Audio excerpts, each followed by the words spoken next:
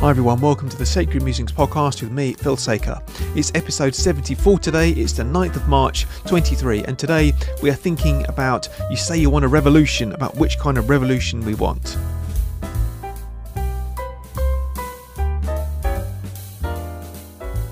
So welcome everyone to the podcast. Today I titled the podcast after the Beatles song, well a lyric from the Beatles song anyway. You say you want a revolution, revolution is what it's about. I've been reading this book. Well, you can't see on the audio podcast, but I'm holding it up. It's The Magna Carta of Humanity by Os Guinness, and this is subtitled Sinai's Revolutionary Faith and the Future of Freedom. And I mentioned it a few weeks ago. I think it's been a really, really helpful book. So what I want to do over the next few weeks is work my way through the chapters and just kind of explain. But today I just want to introduce it and explain kind of his thesis before moving on next week as we actually go through his case. Really, really helpful book.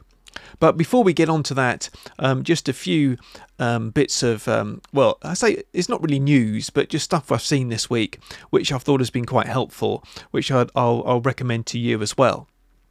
One thing I saw last week, I think just after doing the podcast actually, was called, it was on the TCW Defending Freedom, formerly the Conservative Woman, and it's called An NHS Doctor's Case for Privatisation. It's funny, isn't it, how in the media, anytime the NHS is, it looks like things are being privatised. Certain sections of the press, particularly the left-wing press, will, scream about privatisation and, talk about how terrible it would be to privatise the NHS. And this one. This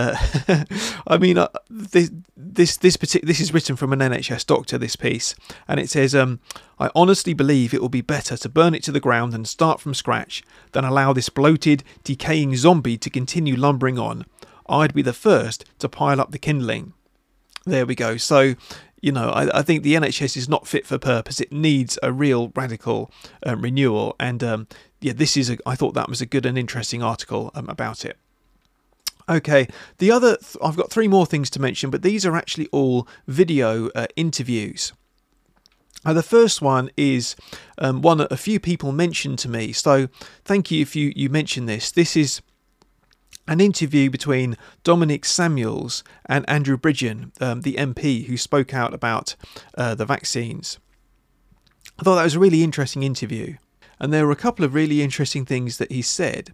The first thing was that about the origins of the virus, in that he said that he'd spoken to friends in America who were fairly sure they knew where the virus came from. And he said that it was perhaps finished at the Wuhan Institute of Virology, but that's not where it originated. He didn't really elaborate on that at all. He couldn't elaborate at that point. But I think it's interesting to think where the virus might have come from, whether it was maybe engineered. Maybe this was in some sense planned. You have to wonder, don't you? And after the last 3 years, I don't think I would be, I'd be prepared to believe anything when it came to what governments and corporations would be prepared to do. So, there was certainly a preparedness event where there was a simulated coronavirus pandemic, which was only a few months before actually COVID.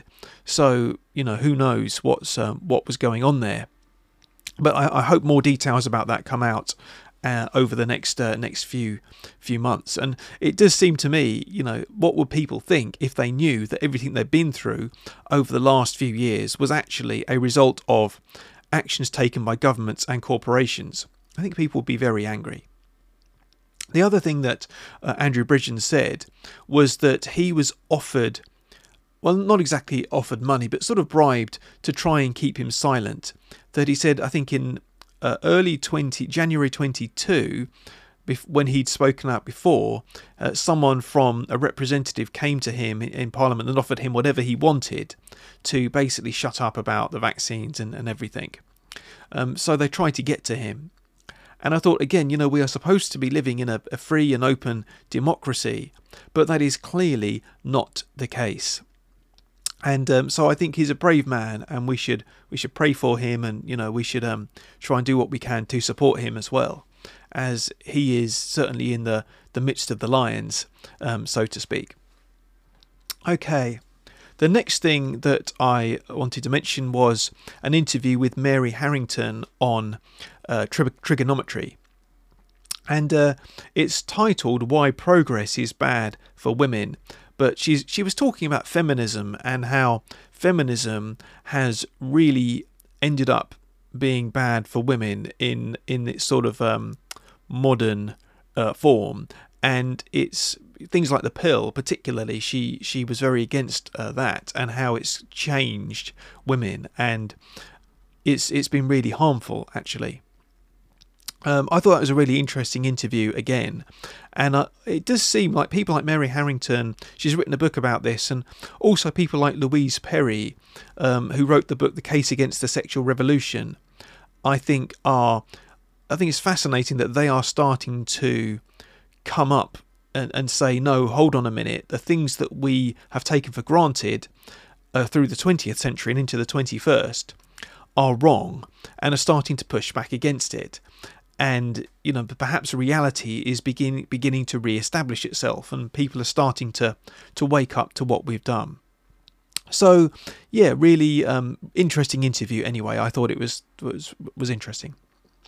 The final thing I was going to mention was an interview with John Anderson. I love John Anderson. He's just such a lovely kind of gentle man, and I think a wise man, a good interviewer. And he did an interview with Douglas Wilson, who is a pastor in America. I've mentioned him before, and Doug Wilson is someone I probably not agree with on everything, but he's been very, very good. I think I've grown to appreciate him more over the last couple of years, as he's seen more and more of what's going on in America, in church circles, and he's been very against the lockdowns and everything. And he's a very entertaining sort of speaker and writer as well. So I thought that was a really interesting interview. It's called America Divided, but just talking about Christianity and its relation to America, and trying to tease that all out. Actually, some of the things that we're going to be looking at today, he does mention Os Guinness. So yeah, really, really interesting interview there as well, Doug Wilson. So yeah, do have a look at any of those things. As always, if there's anything that you would like to recommend to me or to everyone else, leave a comment below, leave a message on Telegram, or email me through sacredmusingspod@gmail.com. Or if you'd like to, you can support the podcast. You can leave me there's a Buy Me a Coffee link down below if you'd like to support me in that way. And thanks so much to everyone who has done that through the last year or two as well. I've really appreciated that, and thanks for all of your messages. It's great to know that people are listening, watching, and benefiting from this as well. So let's move on now with the podcast, and let's think about Os Guinness's book.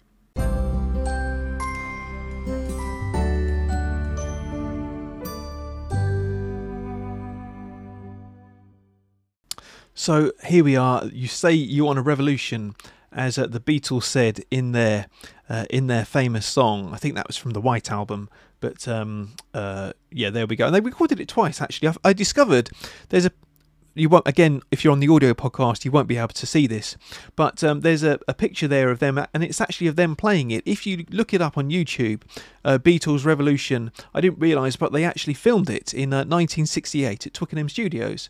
So there we go. That's a little still from them actually playing it. There we go. I thought you might like to know that. Beatles aficionados. So yeah, today I wanted to start looking at this book, The Magna Carta of Humanity, as Os Guinness, subtitled Sinai's Revolutionary Faith and the Future of Freedom. So I'm just looking at the introduction today. So I'm going to he sort of lays out his case for why this is necessary. And I thought it would be helpful to take you through that to start with, before we actually get into looking at the meat of it next week. But just before we get in, he starts out just, the title page, and then there's just a collection of quotes from different people from the book, and there were a couple of quotes that I thought were particularly good to begin with. Just thinking about the day freedom died, as it were. This is a quote from Judge Learned Hand. I mean, what a great name, Judge Learned Hand, a 1944 American judge. This is what he said: "Liberty lies in the hearts of men and women. When it dies there, no constitution, no law, no court can save it. No constitution, no law, no court can do much to help it. Liberty lies in the hearts of men and women, and when it dies there, there's nothing that can help it much." And I thought, yeah, that's a really key thing, isn't it? That over the last 3 years, I think we've witnessed that in action. That I am many people, and probably if you're listening to this, watching this, you have been astonished by how quickly people have just abandoned freedom and gave it all up to the government for what seems so little. For a virus which the majority of people survive, and you think, well, what would possess anyone, to actually to give up their freedom like that? And this is the thing that we've realised. I think that freedom has died in the hearts of men and women, and this is the problem that we're trying to fix. And this is a problem that was foreseen some time ago, so about 50 odd years ago, give or take, maybe a bit longer. Alexander Solzhenitsyn gave, I think this was a speech called A Warning to the West. I mentioned Solzhenitsyn before, and I did a podcast about his essay "Live Not by Lies," which is a great essay if you want to read that, if you haven't read it. But this is what he said in the Warning to the West. "The Western world has arrived at a decisive moment. Over the next few years, it will gamble the existence of the civilization that created it. I think that it is not aware of it. Time has eroded your notion of liberty. You have kept the word and devised a different notion. You have forgotten the meaning of liberty." Now, Solzhenitsyn was saying this back in the mid-20th century, and I think his words were absolutely prophetic. He saw at that time, as someone who had come from the gulags of Russia, he'd come from there, come to the West, come to America, and he saw, in a way that I think many Western people couldn't see at the time, that we had abandoned liberty in the way that the foundations of Western civilization had been laid. And I think his warning there has come to pass. Again, we have seen what happens when we've abandoned the principles which gave rise to liberty. So that's why it's so important to be talking about and thinking about this, and we will come back to this at the end as well.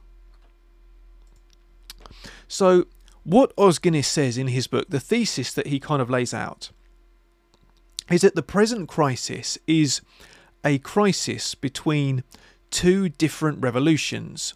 The revolution, so Western revolutions, but particularly 1776, the American Revolution, and the French Revolution of 1789. And he says that we are witnessing a battle between those two revolutions. The 1776 revolution, the American Revolution, laid the foundations for freedom, whereas 1789 is sort of like the opposite. So let me quote to you what he says. "Three major themes run through my argument. First, the American crisis is a crisis of freedom and must be understood as such." So he goes on to say that freedom is at the heart of America, that America is the land of the free and the home of the free, that freedom has been central to the American, what he calls the American experiment, if you like, because no nation has been as free as America is. And freedom is at the heart of America. And so the crisis that's going on is a crisis of freedom. So that's what he begins with. Okay, he goes on. Second, the present crisis stems from the fact that, over the last 50 years, major spheres of American society have shifted their loyalties and now support ideas that are closer to the French Revolution and its heirs, rather than the American Revolution. The two revolutions share the same name, revolution, but they are decisively different at almost every point. Their sources, their assumptions, their policies, their narrative, and their outcomes. So it's the war between two different revolutions, and that they are in conflict because they have the same name, but that's about all they share in common. That actually, in so many ways, they are in opposition. And he goes on. Third, the time has come for a new global thrust on behalf of freedom and justice for humanity. And that's the point of writing the book, to say, look, we've got to defend freedom here. We can't just assume that it will all turn out. We've got to make the case for it. We've got to look at it intellectually. We've got to examine why it's so important, and we've got to build. And we've got to try and persuade and convince people that it's right. So that was his motivation for writing the book.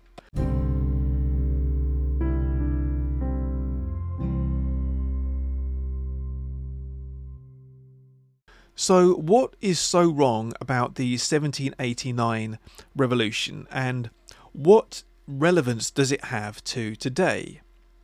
Well, he devotes a little bit of time to this, talking about liberté and égalité and fraternité, and says that liberté, the liberty, was always the weakest thing in the French Revolution. But how it links through to today is that the things, many of the ideological things which sort of come today are fruits or kind of have their antecedents in the French Revolution. And this is what he says. Such current movements as postmodernism, political correctness, tribal and identity politics, the sexual revolution, critical theory or grievance studies, and socialism all come down from 1789 and have nothing to do with the ideas of 1776. These movements and their ideas are far more important than the professors, the politicians and protesters who express them today. Indeed, these ideas and ideologies subvert the very foundations of Western civilization, and they are designed to do so. So he's saying that many of the ideas and the kind of ways of thinking, the worldviews which are popular today, he mentioned things like postmodernism, political correctness and identity politics and so on. These things come down from the French Revolution, and they are actually designed to undermine and subvert the foundations of Western civilization, which were kind of embodied in the 1776 American Revolution. So these modern ideas are antithetical to freedom and antithetical to what the West was built on. And you think you've been able to see that, haven't you? And I think we've been able to see over the last, say, 150 years, I think, the way that these movements have grown, and the way that these movements have actually sought to undermine many of the things that we hold dear. One of the things that struck me is how things like Black Lives Matter, for example, which exploded back in 2020, but how Black Lives Matter, started to actually see Martin Luther King as a racist.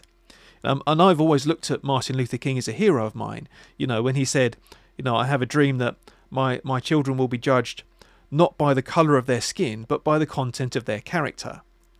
And the Black Lives Matter movement seems to be saying, no, he was racist, Martin Luther King. That's not the right thing. I think, well, how crazy. But it seems like we've gone back to judging people by the colour of their skin, not by the content of their character anymore. And that's a step backward. But I think Os Guinness would say that's intentional. that this is actually the end game, that's destroying what we had, destroying freedom, destroying the things that we built and we'd spent many years as a civilization trying to build. So yeah, that's what he's saying there. And the problem is, at the moment, that we don't have anyone who is standing up for the foundations. So let me quote from Os Guinness again. Why is there so far no American leader addressing the crisis from the vantage point of the American Revolution? There is currently no equivalent of Abraham Lincoln's leadership in the crisis. For all today's talk of making America great again, no American leader currently addresses what made America great in the first place. For a nation that is a republic by intention and by ideas, that deeper understanding is indispensable. No purely political, economic, managerial or technocratic solution can compensate for the absence of foundational ideas. So that's a pretty damning indictment, I think, that it's like the ideas that built America from 1776, and I think you could extend that to much of the Western world. And I mean, I've talked in the past weeks about people like John Locke and his ideas about his second treatise on government, and so on, and people like John Milton as well. Built their ideas on something, and that was what Os Guinness is going to go on to say, Sinai, to Exodus and to the first 5 books of the Bible, but really on the Judeo-Christian tradition is what our society and our civilization has been built on explicitly. And the fact that no one is prepared at the moment, no leader is prepared to stand up and say, no, we need to address the crisis that we are going through from the perspective of the ideas that built our civilization, I think shows that the 1789 revolution has virtually triumphed when it comes to our leadership, when it comes to our government and our media class at least. And, part of the problem is, and I've noticed this with our government, that we are not dealing with the problems when it comes to going back to first principles. We're not dealing with those in that way. The Tories at the moment, for example, the government, just try to deal with the problems like of woke just by pragmatic solutions, rather than actually thinking, no, there's a more underlying problem here and we need to go back to the underlying first principles, rather than just try to manage things. And Os Guinness says managerial or technocratic solutions, they can't actually compensate for that, those foundational ideas. Let me just quote from him again. If the great experiment in freedom is to continue, their ideas and the roots of their ideas must be recovered, and there must be leaders today who can set out those ideas and their relevance for our time. So this is the thing, that without the ideas that built Western civilization, we will never recover the glory of Western civilization, if you like, the freedom and everything that made Western civilization great. That's and we're not going to do it, just by firefighting, by picking off different like problems of free speech, for example. Cancel culture. Yes, you can make laws about free speech and cancel culture, but unless people believe something more fundamental, then free speech is the laws about free speech are not really going to solve anything. He's saying we need people, leaders who are actually going to stand up and build on the foundations of what made Western civilization in the first place, which is what he's going on to talk about. So then he goes on to talk about what a revolution is. And this is something I found quite interesting, as I've not really thought about it like this before, but a revolution is trying to turn the world the right way up. And I don't think the penny had quite dropped before with that, but think about a revolution turning around, that a revolution is trying to put right what is wrong. It's trying to turn the world the right way up. And the thing is, in order to do that, you have to have an idea of what the right way up is. And of course, the 1789 heirs of, French Revolution heirs, they have a particular idea of what the right way up is, and they're trying to impose that on society. What I like about Os Guinness is he says, actually, God was the original revolutionary. Let me quote you again from what he says. The biblical century was revolutionary, but with an entirely different vision of revolution than the French Revolution.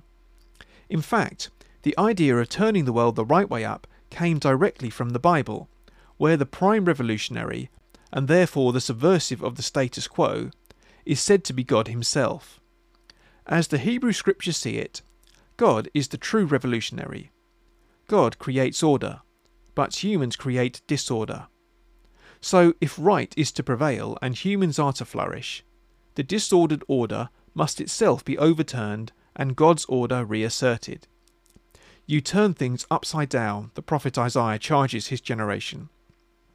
Turning the world upside down is therefore God's way of turning the world the right way up. God is the original revolutionary, and I really like that he's saying that, God is the one who has a vision for the world, and mankind are the ones who just turn it the wrong way up. So God needs to turn it the right way up, and we need to look to him and his ways in order to turn the world the right way up, the way that things should be. So I thought that was a fascinating insight into a revolution, and that's important for us to be thinking about as we think, well, we need a revolution in the Western world. What kind of revolution do we need? If we want to be turning things the right way up, we need to be thinking about this. We need to be thinking about God's revolution.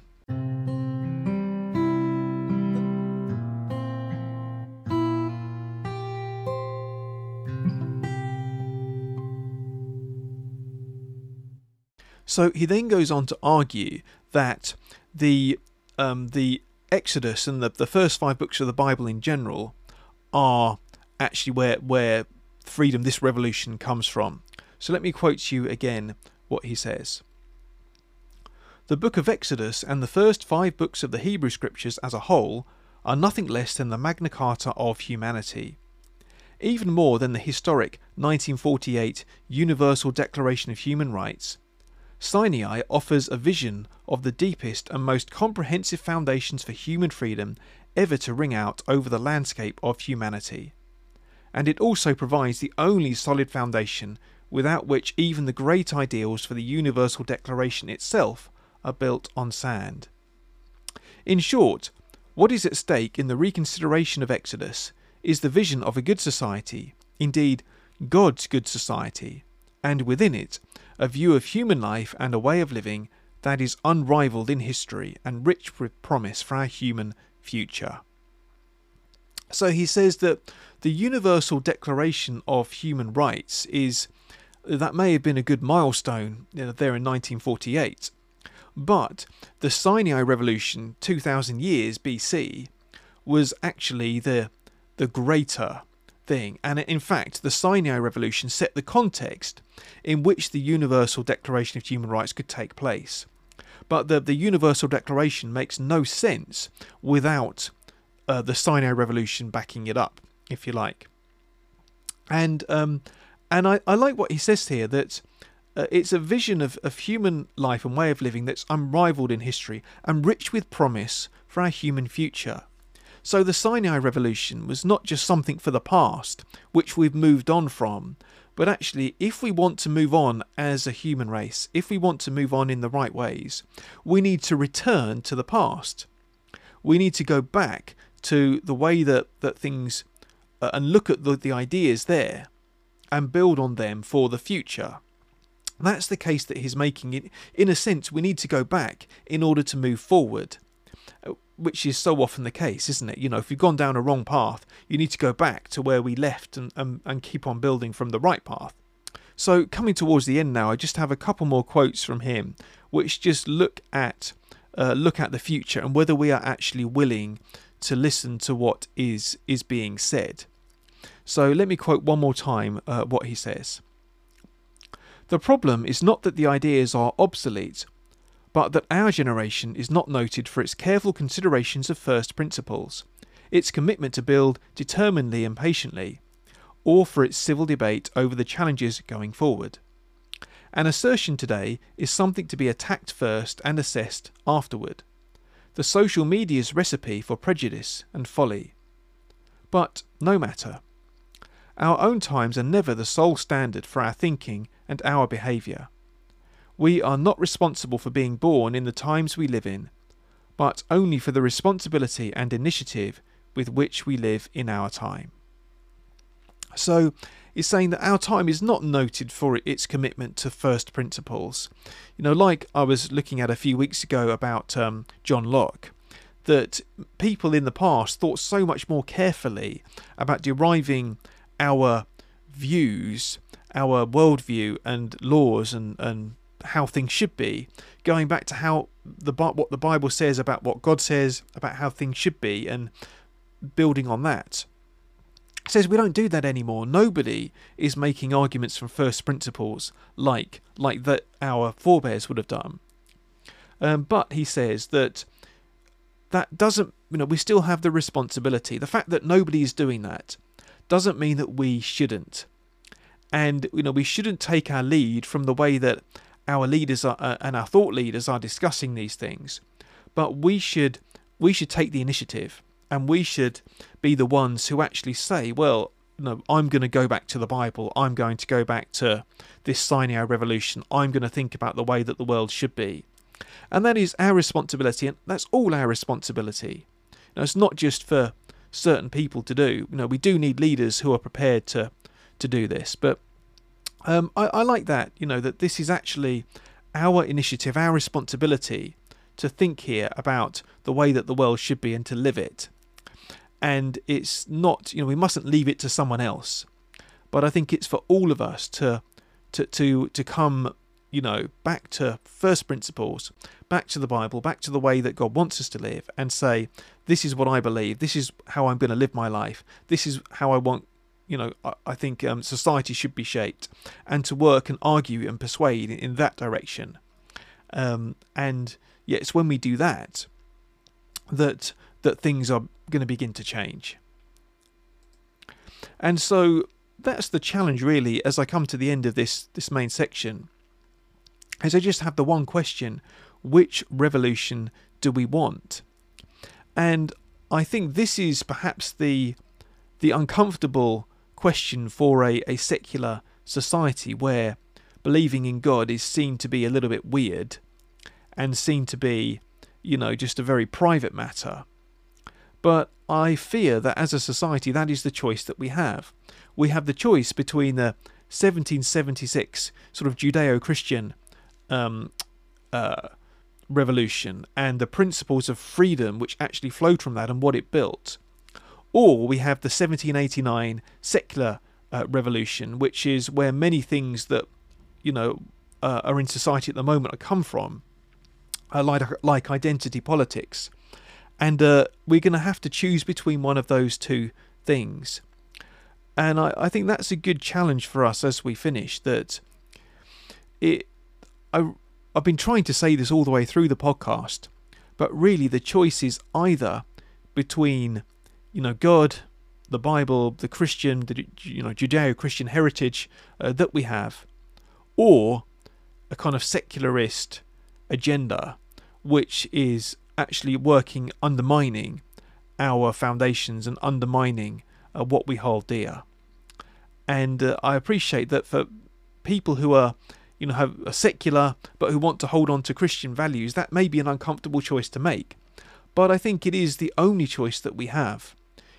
I've said before, and I say it again, I do not believe secularism is strong enough to withstand the 1789 revolutionaires. I don't think that secularism is strong enough to actually stand up against this.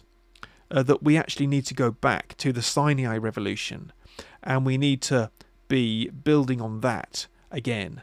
And it's when we do that that we're actually going to be able to move forward as a society. So that's what I wanted to say. over the next few weeks, we're going to be looking through the chapters, and I think there's particularly a couple of the chapters were some of the most helpful things I've read. One on freedom, I think, was particularly excellent. But it's all good. So we're going to be looking through that, I think 7 chapters over the next few weeks. And hopefully we'll be listening to what he has to say and what the Bible has to say about freedom.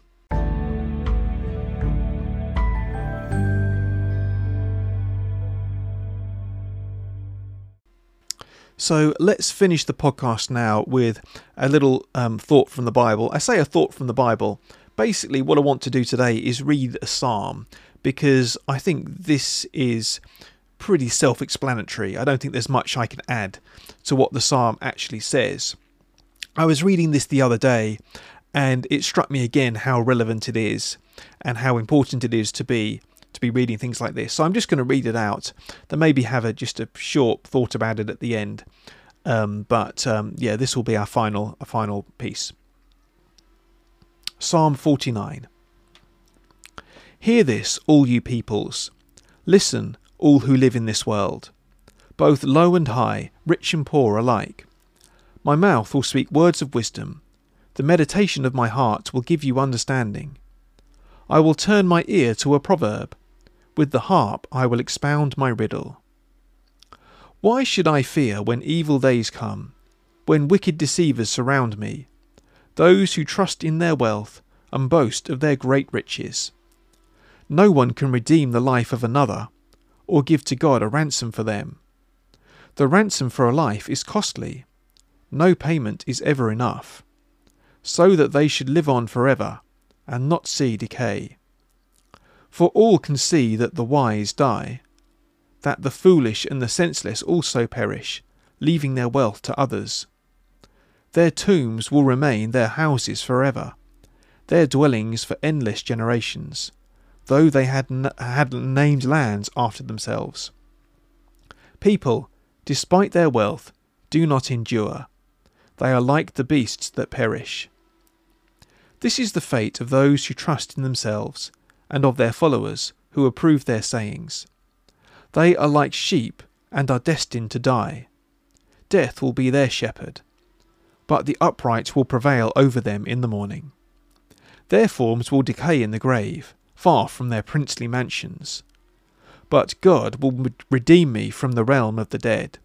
He will surely take me to himself. Do not be overawed when others grow rich, when the splendour of their houses increases, for they will take nothing with them when they die. Their splendour will not descend with them. Though while they live they count themselves blessed, and people praise you when you prosper. They will join those who have gone before them, who will never again see the light of life. People who have wealth but lack understanding are like the beasts that perish. Okay, I think this is a great psalm. But, why should I fear when evil days come? Those who trust in their wealth and boast of their great riches. And I thought, again, how relevant to today that we have people like Bill Gates, who have incredible wealth and influence. And, they seem to think they can change the world, shape the world because of their wealth. But actually, it says those who have wealth but lack understanding are like the beasts that perish. At the end of the day, they can't do anything. And that at the end of the day, we trust in God to redeem, and we trust in God to actually redeem us. And even it says the upright will prevail over them in the morning, that the day will dawn, and that those who have wealth but no understanding will perish. And actually it is those who are upright, who are righteous, who trust in God, who will prevail. And so I hope that's an encouragement to trust in God, and that even though it might seem at the moment like what is wicked, what is people who are wealthy and people who are rich, rich and just powerful are lording it over the little people. It might seem like that at the moment, but actually the goal for all of us is the same, is death. And the most important thing is to trust in God to redeem us. And it is through doing that and trusting in him that the upright will prevail. And I think that means not just that, when we die, the upright will be with God, those who trusted in Jesus, and the others will not be. But actually, I think it does mean as well that when we trust in God, things will change in this world as well, that these people, they have limited power, they have limited influence, even though it doesn't seem like that at the moment. But we will see the upright prevail over them in the morning, and we can trust in God for that. So let's pray for all of these things, and pray that God would help us to have that kind of faith and trust, not to fear when these evil days come. And so, Heavenly Father, we thank you as we were thinking about the Sinai Revolution. We thank you, Lord, for the way that has shaped Western civilization for so many years. And we pray, Lord, at the moment when it seems that this revolution is under threat, is being attacked on many sides by the heirs of 1789. We pray, Heavenly Father, that you would enable your ways to prevail, and that the world would be turned once again the right way up, and that you would bring forward real progress from this, building on the foundations that you have given. And we pray, Heavenly Father, as we were reading in the Psalm, that you would help us to trust you through the ups and downs of what we're going through at the moment, to not fear when evil days come, but to be humble and trusting in you, that the upright will prevail, and that we will see your goodness as we trust and seek you. So we pray for your blessing upon us, upon our families, those we love, and pray that you would keep us safe, and ask all these things in Jesus' name. Amen. Well, thanks so much for joining me today. I'll be back next week. If you're on YouTube, don't forget to do the like thing, and if you haven't subscribed already, do subscribe. If you're on the audio podcast and you're able to leave me a rating, even a review, that would be really great. Someone was asking me the other day how you do a review. I think there are different podcast providers. They've got different ways of doing it. On Apple Podcast, which is kind of the primary podcast way, I think you have to tap on the podcast, go through and scroll down to the bottom, and just Google it if you don't know how to do it. They don't make it very straightforward actually. There'll be a way. Don't forget, if you'd like to get in touch, email me through sacredmusingspod@gmail.com. You can leave a comment on YouTube, Telegram me, links are all down below, or there's a Buy Me Coffee link as well if you want to support me. Thanks so much, everyone. God bless, and I'll see you next week.